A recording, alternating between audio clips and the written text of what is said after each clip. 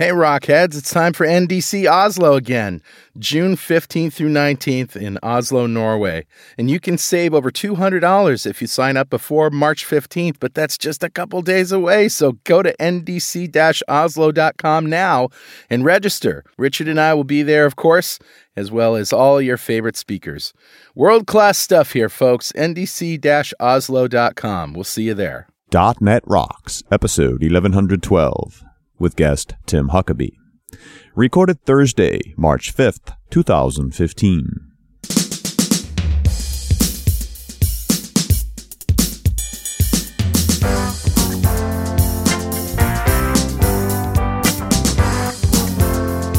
Hey, Richard. Hey, buddy. How you doing? Less snow than you. We are covered again in snow.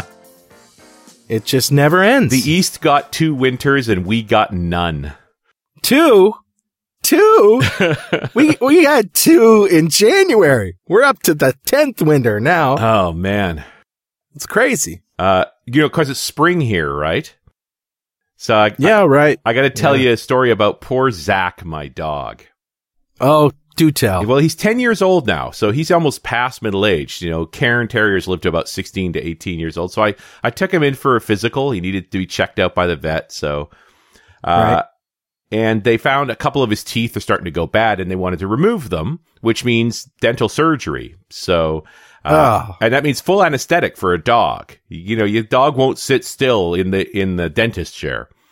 Yep. He needs an epidural. Yeah, so then they have to do heart tests and things, because if you're going to give anesthetic, you got to be sure you know what's going on. So, right. Several $100s worth of tests later, yes, he's going to be safe to do the dental work. So off he goes. I feel so bad for the dog, he has no idea what's going on. And it just wrecks him for a day. I can't feed him for a day beforehand, and then it wrecks him for another couple of days. And then I left town. But he also doesn't register pain, right? So you can't feel that bad for him. Well, except his mouth was swollen. He couldn't eat. He couldn't open. Yeah. It's hard. That sucks. They pulled 4 little teeth that were going bad. So they weren't the major teeth, not his canines or his molars or anything, but just the little ones. So I leave town and I go to Amsterdam to do a consulting gig. And by Tuesday, he was finally feeling better and he got let out early and found a skunk. You mean the skunk found him? And the skunk shot him square in the open mouth. Oh, so that's terrible. So Stacy gets to deal with this. The funny part, of course, is I'm in Amsterdam when she messages me. So I hop on to the exterior cameras and watch the whole event unfold as she's battling a fully skunked dog. And the dog's in agony, right? Like, he's choking and drooling, and he's eating dirt to try and mitigate it and rolled around in it. Oh, that's terrible. Yeah, that's like bugger. Probably analogous to eating a really bad hot pepper. Something, yeah. I mean, he's still, they've done the peroxide and baking soda bath and all the things. Tomato juice. To get it out. Tomato juice is a bit of a myth, actually. The peroxide and baking soda is the most powerful. Okay. But anyway. Well, that's good to know. That's poor old Zach the dog. He's feeling better, but he's still a little stinky. Well, I also have a story, but it's all within the realm of Better Know Framework, so roll the music, my friend. Awesome.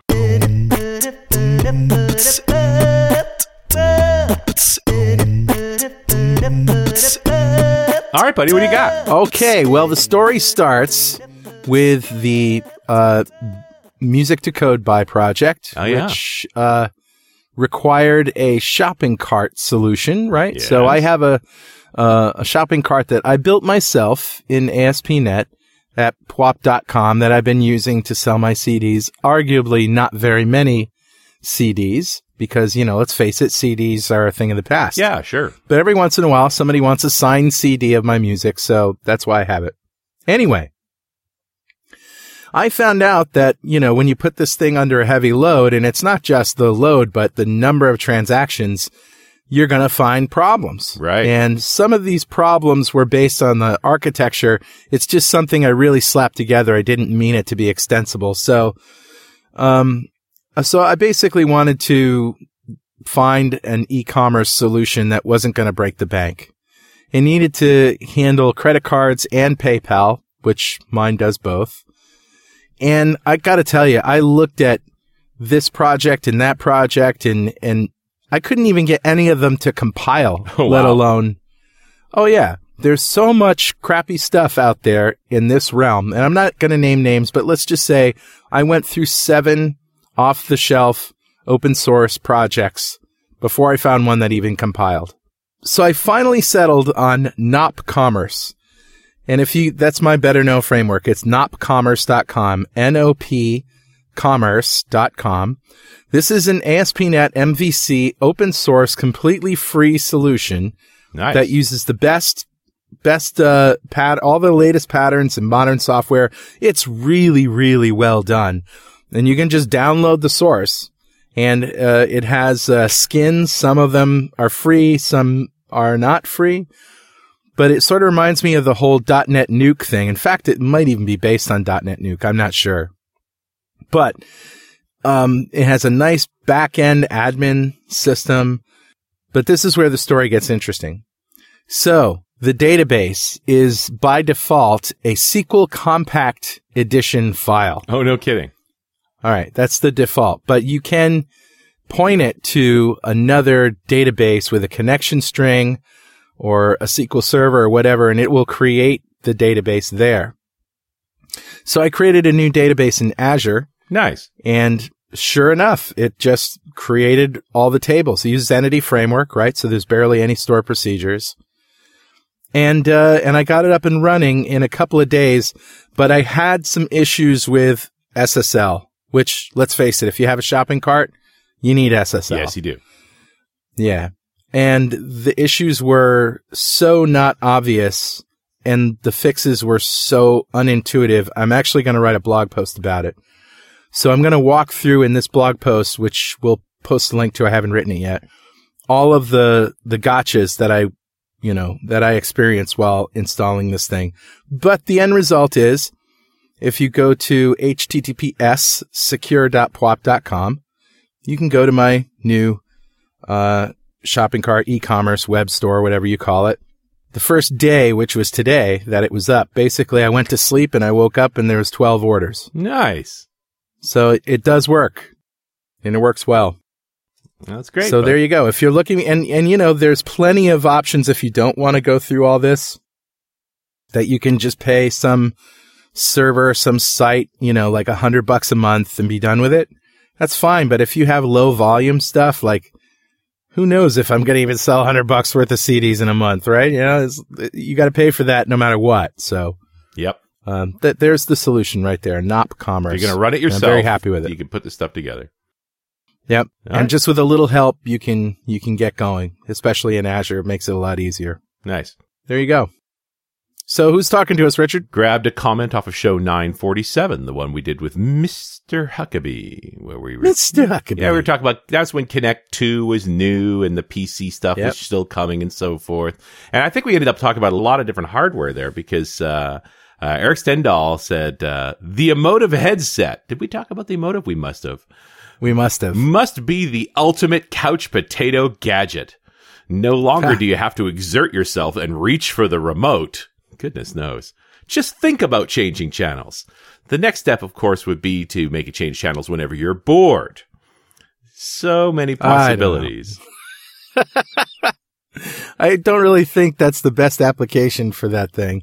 It's really a portable EEG. Yeah. Yeah, and I like it for commands and stuff, but let's face it, we don't always think in commands. We tend to think of things, and just by thinking of them, we don't want that to be a trigger for the computer to do anything, unless it's a specifically thought of command. Like if you're bored, change the channel. I'd be scared to have a system like that.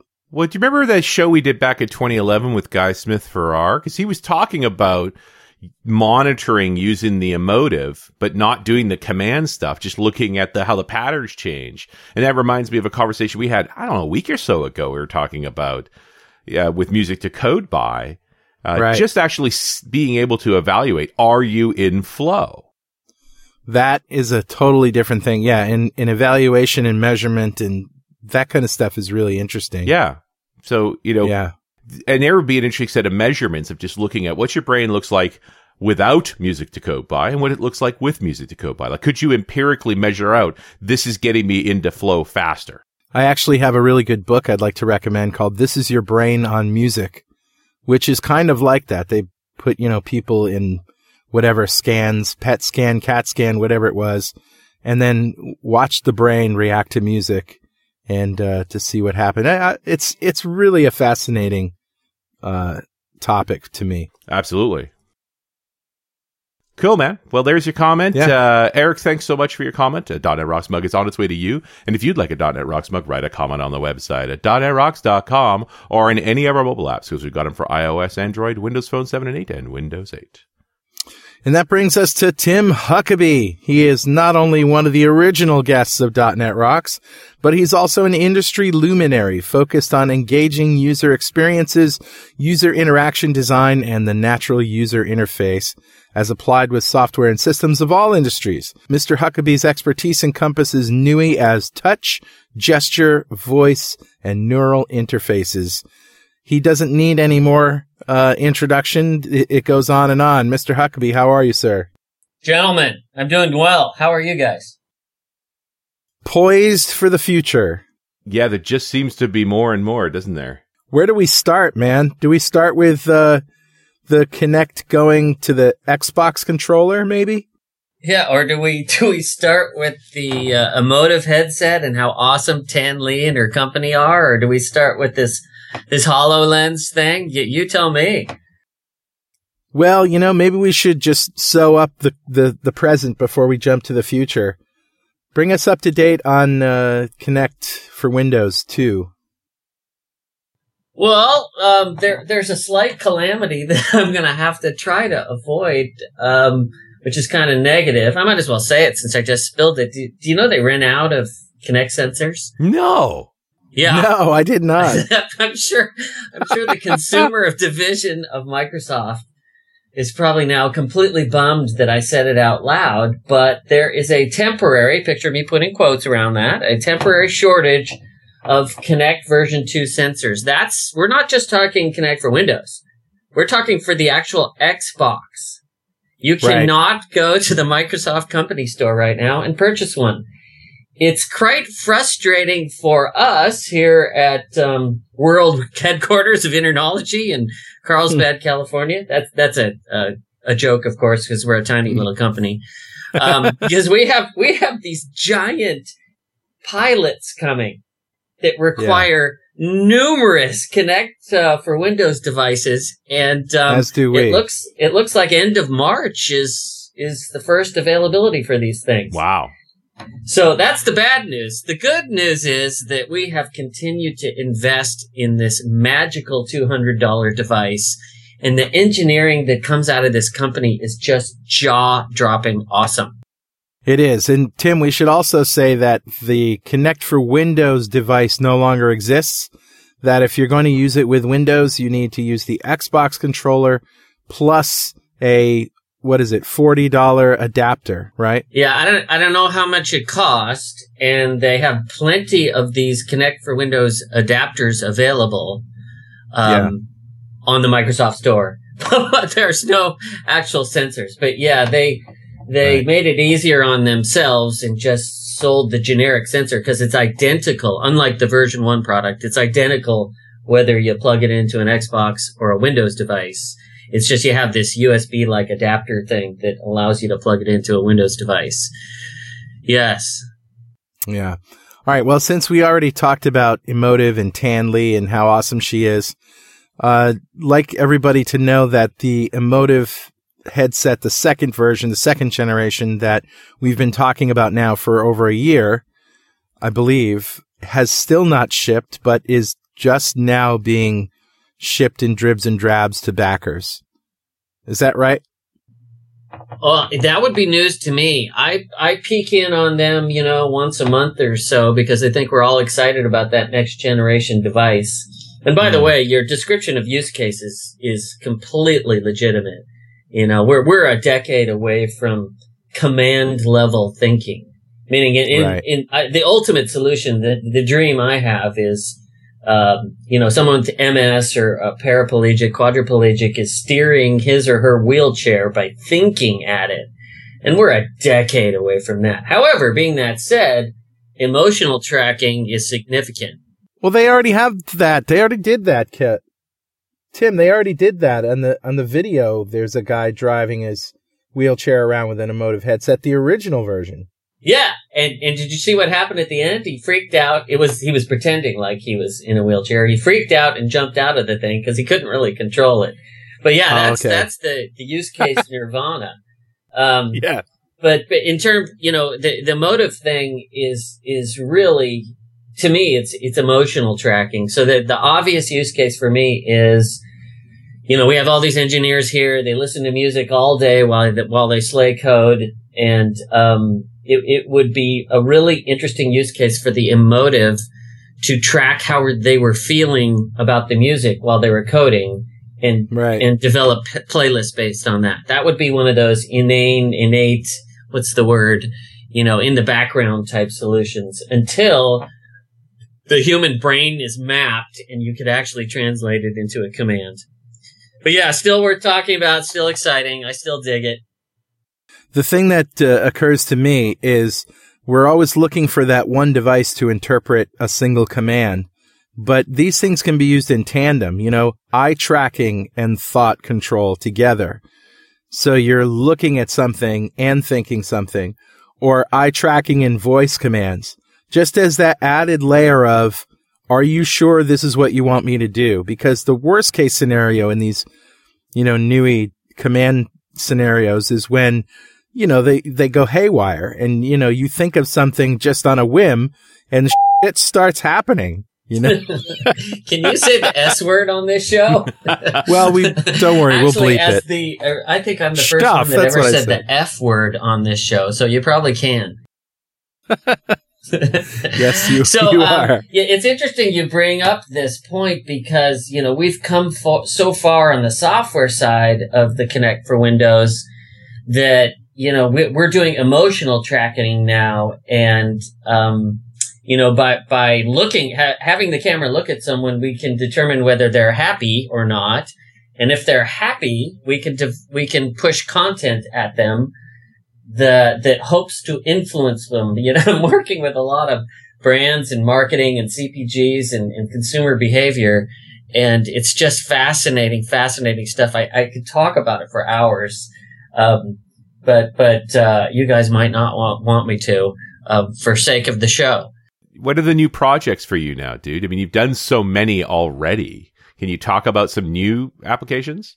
Yeah. Well, for the friends of .NET Rocks, the 10 gazillion people out there listening, I really don't mind telling you what we're up to. I should probably explain some of the acronyms I just threw. The brands, that would be like, Perrier, Kleenex. I'm just throwing out, Coke, Pepsi. That's generically what is called the brands with these, creative agencies. CPG what is CPG? Consumer packaged goods. Nice. That's CPGs. I'm surprised I remember that one. So anyways, we're working with these companies and it's fascinating. We are developing what's essentially interactive digital signage. We have developed interactive digital signage with the Kinect camera that provides content. In many forms, it's a coupon. In many forms, it's just a video or an advertisement based on what it sees. What does that mean? Demographic tracking at a retail cost. The Kinect device is $200. So we have invested 3 years of engineering, a lot of trig and a lot of calculus into figuring out race, age, and gender. And based on a campaign, which is often called which is often delivered in a time slot, we now react based on a racial, age, and gender profile. And you know what's really interesting? They don't care about me, you, and Richard. We're not in the demographic. All the brands and all the CPGs care about are millennials. And here's another really interesting thing. I hope you find this interesting. the brands don't care about race anymore. In generic terms, the world is getting browner. Mixed race is taking over, which means it's tremendously hard for us to do a racial profile, meaning Hispanic or African American or white or whatever. And they just don't care anymore what your race is. Whereas 20 years ago, they really, really cared. Now, there are exceptions to that, of course. There are pockets of the world where, up and coming middle class in a certain race is influenceable. Los Angeles would be one of them. There's an up and coming Hispanic middle class they're millennials and they're very influenceable. So, Anheuser-Busch targets InBev is their parent, targets advertising based on that profile. But for our intents and purposes, really, we identify the age, we fit them in the millennial, we figure out if they're male or female, and we target, a use case would be either a Diet Pepsi ad or a Pepsi ad. And it's all done with this magical Kinect for Windows device and a lot of awesome software. I got to try and figure out what the heck you're looking at. Like, whenever I look at the data coming out of a Kinect, it's just a stick figure. Carl, you have to laugh at that too, because, skeletal tracking is certainly the easiest way to program in .NET, the most effective way. And when Carl and I go out there and we do at these conferences, we do intro to Kinect programming sessions. We always focus on skeletal tracking. And I always demo Carl's gesture pack and stuff like that. But the Kinect has other cameras in it, which make it magical, specifically the infrared camera and the depth camera. And when you combine all of them together, and essentially the Kinect is just throwing data at you, and you are just reacting to it, right? So when you combine all those cameras together, we can, with the skeletal tracking camera, we can figure out where the humans are in the range of the Kinect device. And the new Kinect device can go out like 30 feet, right? So we can pick out the closest 6 humans. And then from there, it's really easy to figure out where their face is. And that's where we start taking pictures, a lot of them, rapid fire. And then that data gets thrown up to the cloud quickly in 2D. In the cloud, in Azure, we have a bunch of services, all this trig and calc, that are taking these pictures and building profiles and building 3D models and doing all this demographic profiling and doing it in a software real-time way and sending back the profile to the client. That's very cool. Does your software detect zealots at the door who want to sign me up for this or that religion or a cult or something? Well, without I hope that's a joke. But there's science in everything, right? So if you could profile that particular religion you're talking about, and they all dress the same, and they all carry that book in the same hand, then yeah, sure, we could, Carl. But let me give you a more legitimate use case that you guys can get your arms around, or the listeners can get their arms around. I spun off a separate company. Richard is up on this, we make what is essentially transparent refrigerators and freezers. Oh my. Okay. The refrigerator that you see in the grocery store or the 7-Eleven or wherever, the glass in the door is an HD capable transparent touchscreen. So just process that. Now we're running our software in that transparent screen.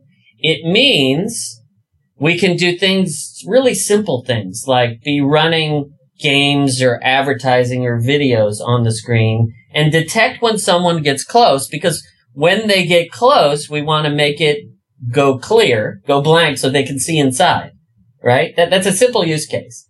Like if I'm looking for, I don't know, lima beans in the grocery store, I don't want to be staring at a Coke ad. I want to be able to see the lima beans amidst the corn and the green beans and such, right? Right. it gets really exciting when, it gets really exciting when we do the demographic profiling, which was within the laws of privacy in most of North America. Meaning we don't know who you are. We just know you're a millennial and you're a male. So we're going to target the, energy drink ad at you because energy drinks are huge. It's a multi-billion-dollar industry with male millennials. Of course, the question is, what is a millennial? And that's arguable, but we're basically talking about people half our age. Me, you, and me, right? Right? We're talking about our children. They're targeting our children. So you can determine people's age in your algorithm. With accuracy now. Our challenge, Carl, from an engineering perspective for the last 3 years was we could always do it, but it took so long and it wasn't inaccurate.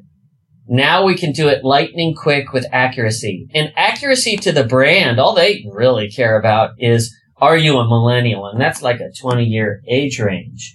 But we can pin you down within 5 years. Most people, 80% of the people we can pin down within 5 years if we get a good look at them. So if I walked up to one of these things, would it show me an ad for a scale or some diet pills or maybe some celery? Well, we have this killer demo that I kind of envisioned and masterminded, and then I had the boys and girls build it out. We have this killer demo that's jaw-dropping cool that you'll undoubtedly see at my next keynote. But it has been seen by, I can't throw names, but the CEOs of 3 of the Fortune 10. It's so compellingly awesome. So the demo is you walk in front of this stuff, and it's a demo that uses our technology, and it demographically profiles you. It tells you, Tim, you're, it's kind. So it says, Tim, you're 50. I'm really 53. And it says you're white, and it says you're a male. And it also gives the confidence levels. Now, to answer your question, Carl, if you were to step in front of it, we have this cheat mode, this diagnostic mode. I call it vanity mode. Where you can screw with the metrics by which it's measuring, right? So I can tell it to profile you as skinny and handsome and 20 years old, if I really wanted to. Awesome. Sign me up. Okay, done.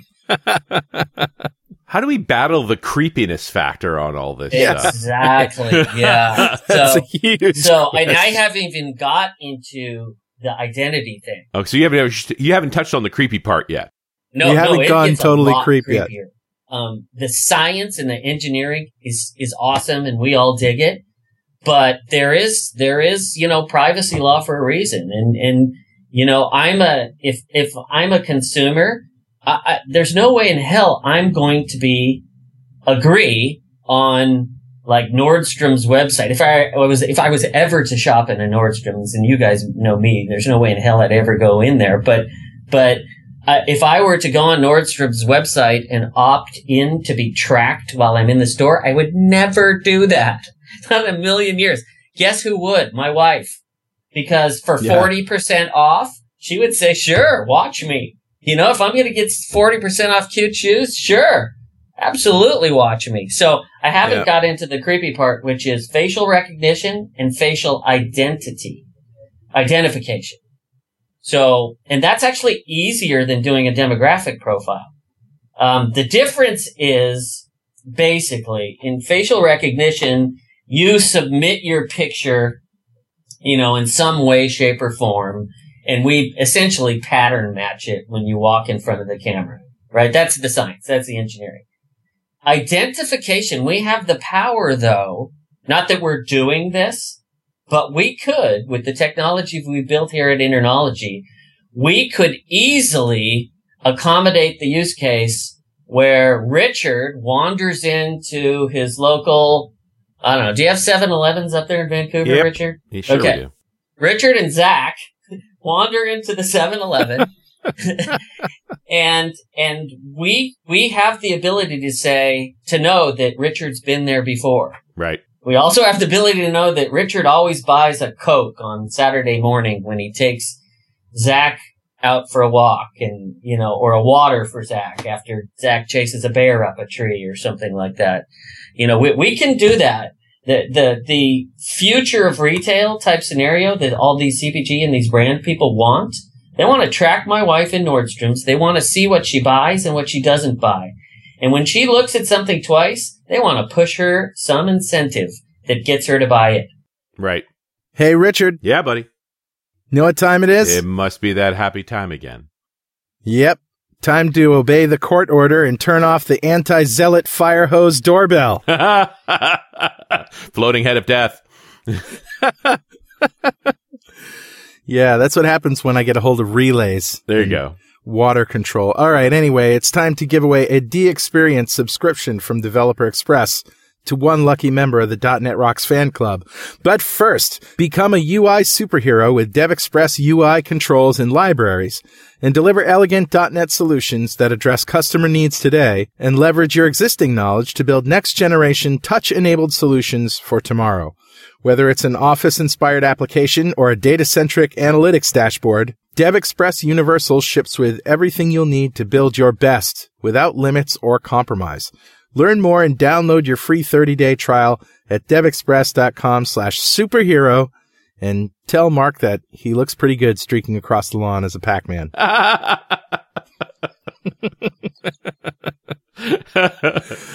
right, buddy. Who's our winner? Today's winner is Stuart Brent. Congratulations, Stuart. Golf claps for you. Stuart just won the DevExpress D-Experience subscription. That's a big pile of awesome. By the way, that's what they give away. You checked it out. I checked it out. Yeah, that's what they're giving away. It's still a great big pile of awesome from DevExpress. And if you don't know what we're talking about here, go to .NETRocks.com, click on the big Get Free Stuff button, answer a few questions, and join the .NET Rocks fan club. We have thousands of members all over the world. And every show we like to give away stuff from our sponsors. And every December we give away $5,000 worth of technology to one lucky member of the .NET Rocks fan club. But you got to sign up to win. Tim, it's your turn. This ought to be good. If you have $5,000 to spend right now on technology, sir, what would you buy? I always have trouble with this. I've been on your show so many times. I want a HoloLens, and I don't care how much it costs.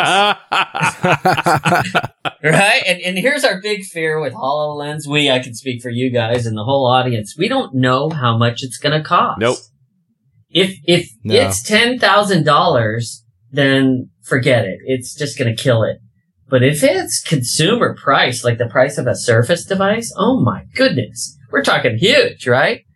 Well, so I want a HoloLens. I don't care how much it costs. It's a unicorn. I was hoping you were going to tell us about the work you were doing with the HoloLens. Yeah, really. Funny that you say that. One might speculate.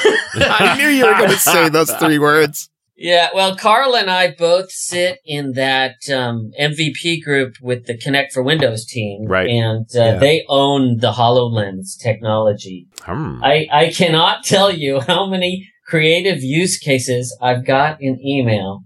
The HoloLens team isn't ready for anyone to build anything on it right now, to tell you the truth. But we're getting very close. I'm just hoping they have a dev model that people can handle. Well, yeah, that's another risk. They're supposedly they're going to do a universal API. That's the gossip. I would like that. Yeah. From what I've seen, from what's leaked, and you can just go Google it yourself, it's going to be pretty awesome. Unless it costs too much money. This is one of those things that's so exciting from the developer's perspective that it will go viral if it's, consumer price. Sure. My concern, of course, is that we've only seen videos of this thing, which means they've edited out every time it didn't work. Right. CGI is a beautiful thing. I wish I was talented in it. But, I wasn't even presuming CGI. Let's presume that everything we saw was absolutely real. The question is, how much of that was how much non-working time that they had to cut out to get that working time? Guys, from what I've heard from an insider, is that the videos accurately represent the experience of using the HoloLens. And that's from an insider that worked in the project. And one might speculate that come build time frame, which, we're just weeks away from build. It for people who are into the HoloLens and its potential, you're going to want to watch that opening keynote. Just trust me. Bet. Trust me on that one. All right. I want to jump back to me walking my dog. Just addressing this whole creepiness thing, because of course the reality is I do walk my dog, and I usually walk him to the neighborhood Starbucks, and the staff there know me. I don't have to order my drink anymore. Heck, they see me coming around the corner while I'm tying up the dog. They start making my drink. So, yep. And it's the way you just described it with the whole, you recognize me, da-da-da-da-da-da. That's not any different, Tim, in my mind, than the baristas at my local Starbucks. Yeah, Richard, but there's something different about it because it's not human. If you walk into a drugstore and it says, "Hey, Richard, you should buy some Preparation H for those hemorrhoids." How do you know I have hemorrhoids? And what else can you see on my body, right? That's the question that comes to mind. Like, how do you know that? Well, and that's people projecting behavior onto machines. The only reason it knows is because it bought the stuff before. Okay, but what if it says, "Hey, you should really do something about that scar on your abdomen"? So it's obviously like looking inside my clothes and seeing me. You know what I'm saying? It gets to a point where... You've gone full on creepy now, Carl. We're not going to look inside your clothes. There's no reason why it's not going to go there. To do that. Plus, it's private. That violates privacy law. However, right, I know that. I can give you many use cases that would totally make sense that you and Richard would do. Well, frankly, if Richard went to a Starbucks in, I don't know, Toronto, right, he'd want the same type of customer service as him. And if he could put Zach on an airplane, get him to Toronto, and once he starts getting within 20 feet, they're already making his order. That's the type of thing that might be valuable for Richard the consumer. There's ways to do that now, and the way I'm thinking of is when you walk in the door, you scan your card, it takes a picture of you, and so then the people know by the time you get up there what you ordered last and what you might like to order next. Which leads me into what I casually mentioned earlier. In an opt-in scenario where you have a locally installed application on your telephone, on your iOS or Android telephone, with low-powered Bluetooth, in a combination of beacon devices, we can blow away the geofencing thing. We can get proximity like inside a building within an airport. And the use case I was listening to yesterday from one of the largest credit card companies of the world was, the business traveler is wandering through the airport. They have a privileged, I might as well say it out loud. I can't say it out loud. They have a privileged account on this credit card. And once they get close to the club, it pushes a message to their phone, a notification, not an email, not a text message, a notification. Hey, you're within the club. Did you realize your credit card privileges allow you in here? That I would opt in to do. In a heartbeat. Yeah. That's nice. Well, because you don't particularly want to go in to ask, do I have privilege to go in here or not? And frankly, do you honestly know what your benefits are on your credit card? I don't. Barely.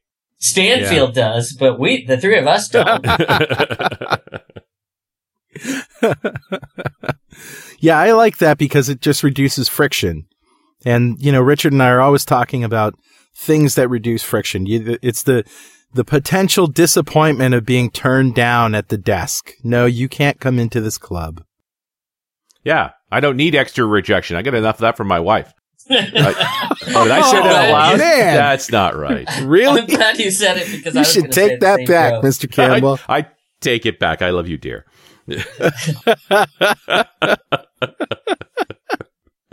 But the book Paradox of Choice talks about exactly that. Regret being a more powerful force means there's all these opportunities that aren't being used. And having a tool that would sort of alleviate that is pretty compelling. Very. And I just, I keep coming back to, I just love that we can do this now instead of on multi-million dollar biometric security systems, we're doing it on $200 Kinect devices. Yeah. Yep. I just think that's awesome. In high-level languages like .NET. I just love it. Yeah, it's beautiful. It's beautiful. To me, it seems like the ultimate occupancy sensor. You know, as someone who's had to deal with provisioning and configuring buildings and stuff where you want to know, is there someone in this room or not? You know, occupancy sensing is really hard. And this thing, not only be pretty darn confident it's found a human in the room and in that they're alive, but you can even give a shot at what they're doing. It's one of those things, too, this demo I've told you about that does our demographic tracking, has the science in it. It's just something you really have to see. It's something you have to step in front of. So I probably should do a quick little developer video and, hang it on the Internology Vimeo site so that by the time we publish this, because people that are interested in this are going to freak out. It's so freaking cool. I would like to see a room, that can hold 100 or so people with multiple Kinects all around, counting the people that they can see, and then some sort of service that puts all that together and tries to come up with an accurate count. That would be a fun project. Well, and frankly, in the digital advertising thing, that they're asking us to count people who look at the ad and for how long they look at it. We're building this analytics, big data thing in the cloud in Azure. It's just going to be a gold mine for some people, right? Yeah. So we're limited in Kinect to, it can only see 6 people at a time. And I think that's where you're going here, Carl. So we count the closest track 6, and we count, whether they're looking at the screen and when they look away and whether they're happy or not when they're looking at it and all that type of stuff. But yeah, I agree. The daisy chaining thing, since the things are so relatively inexpensive, to daisy chain them and observe a large body of people, like at the Build conference. Right. Wouldn't that be interesting? Oh, by the way, all you people in the audience, I'm picturing Scott Guthrie saying this, in his red shirt. By the way, we're using Kinect devices to see how happy you are with our today's announcements. And then he throws up some stats and a beautiful data visualization and says, oh, it looks like you're pretty happy, right?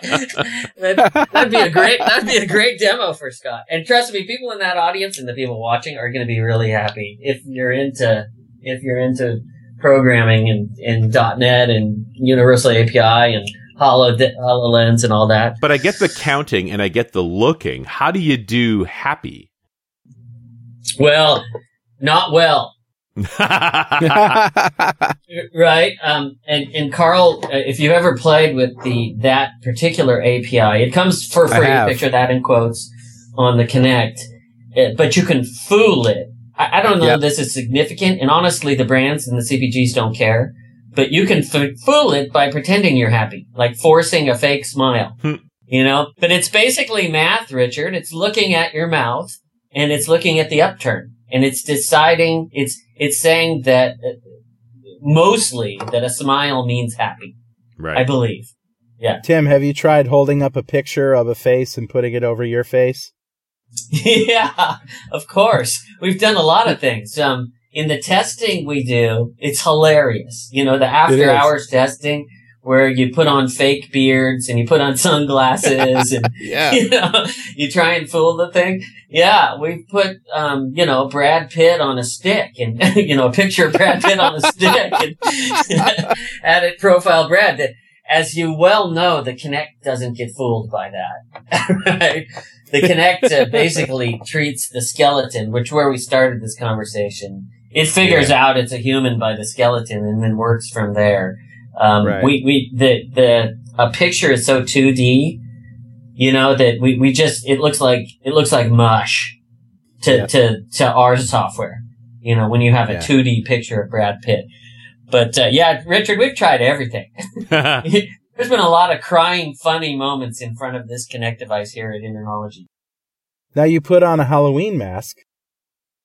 If it's good. If you had some 3D to it, then I bet if the mask was realistic enough, I bet you could get demographically profiled.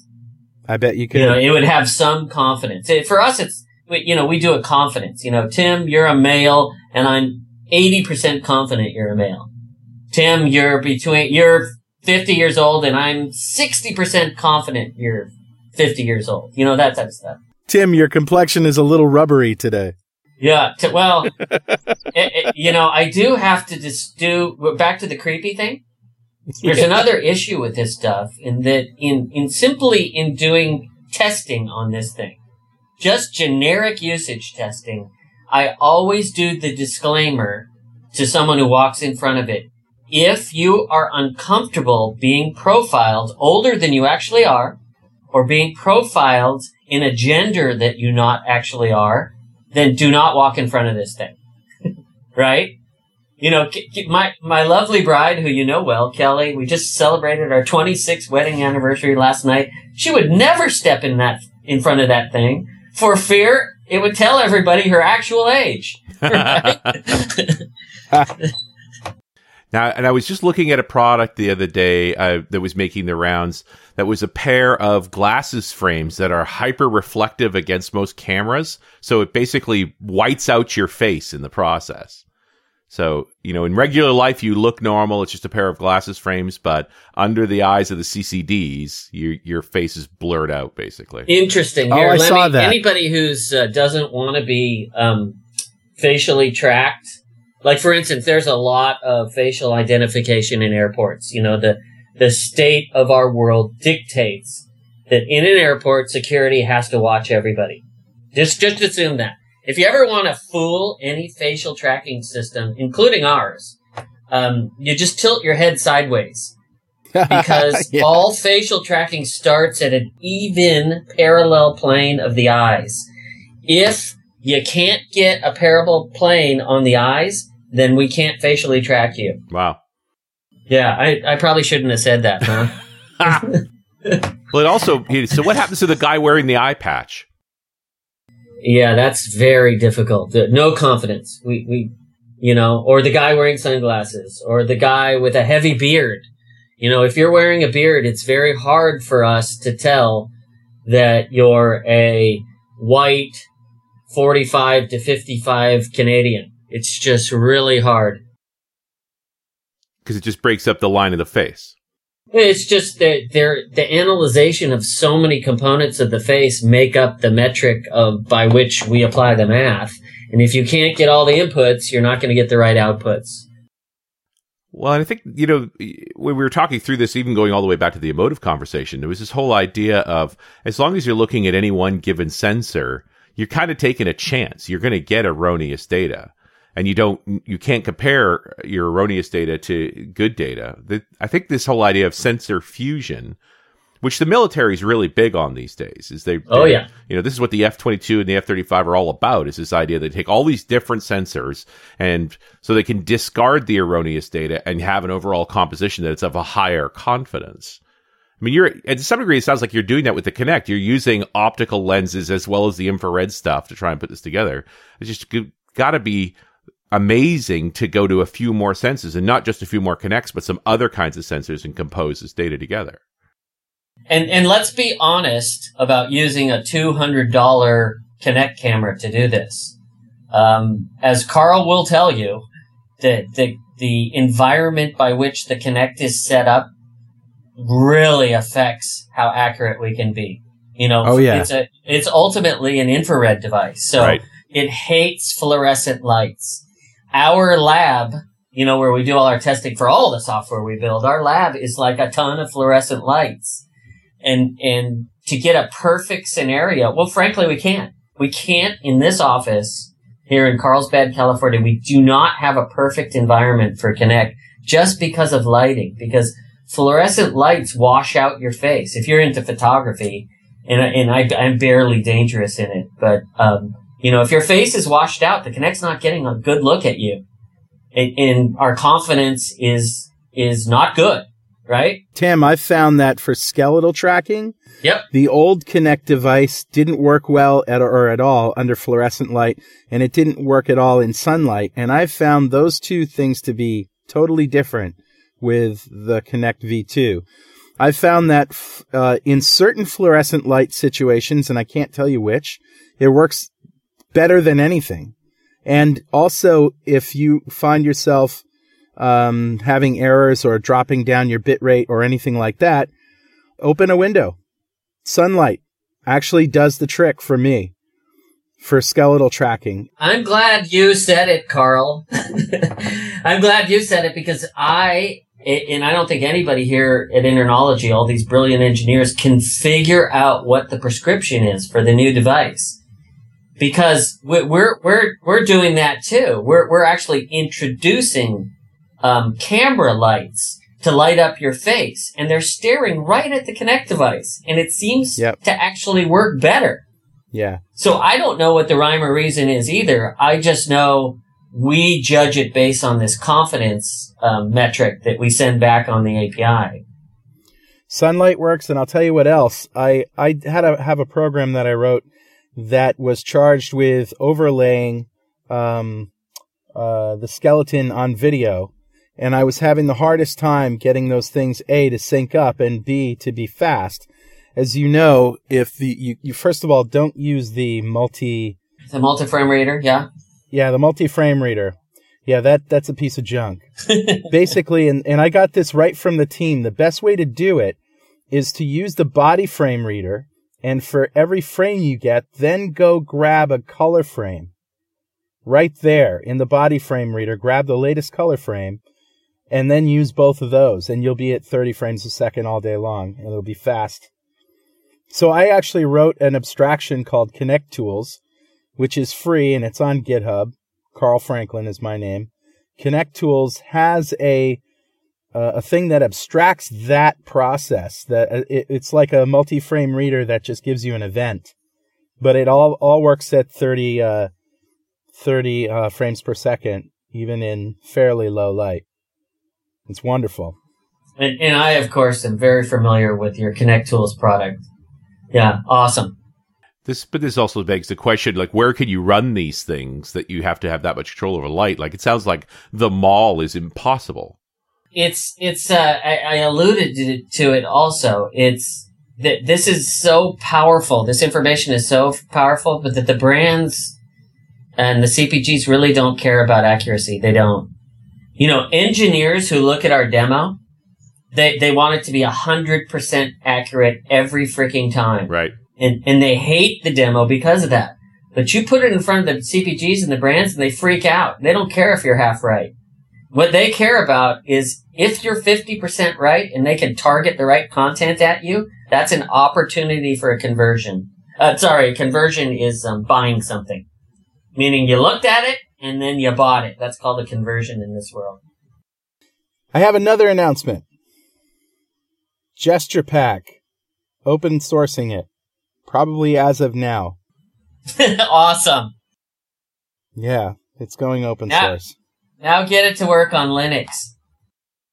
No, somebody else can do that. That's another project that just came out of our R&D. We're probably running out of time, so let me quickly tell you.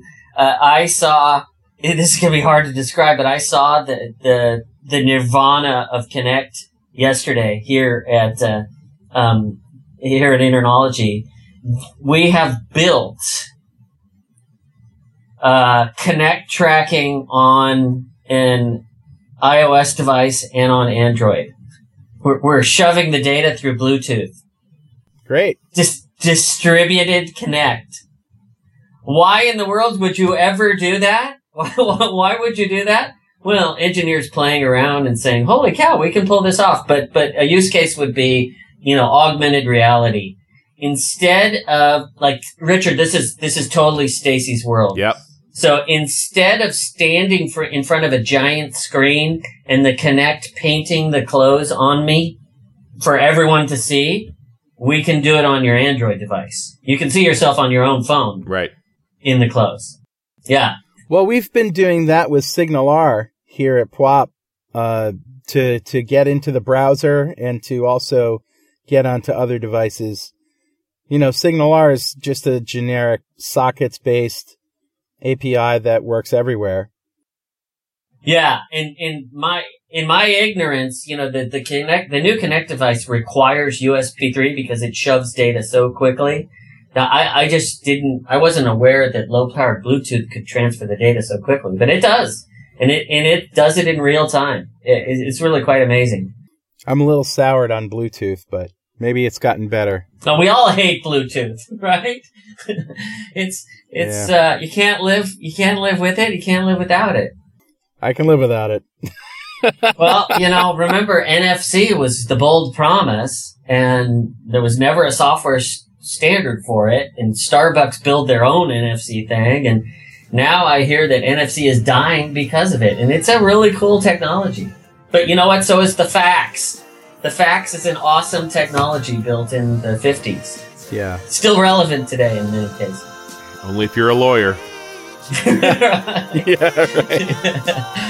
right. All right, guys. Is that a show? I think so. I think that's a show.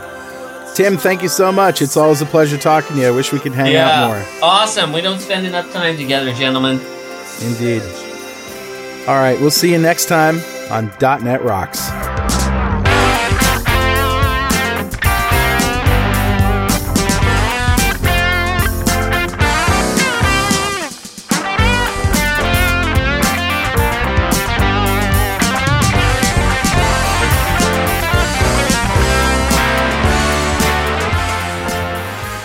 .NET Rocks is brought to you by Franklin's Net and produced by Plop Studios, a full-service audio, video, and post-production facility located physically in New London, Connecticut, and of course in the cloud. Online at pwop.com. Visit our website at dotnetrocks.com for RSS feeds, downloads, mobile apps, comments, and access to the full archives going back to show number 1, recorded in September 2002. And make sure you check out our sponsors. They keep us in business. Now go write some code. See you next time. Got transmitter banned by the FCC.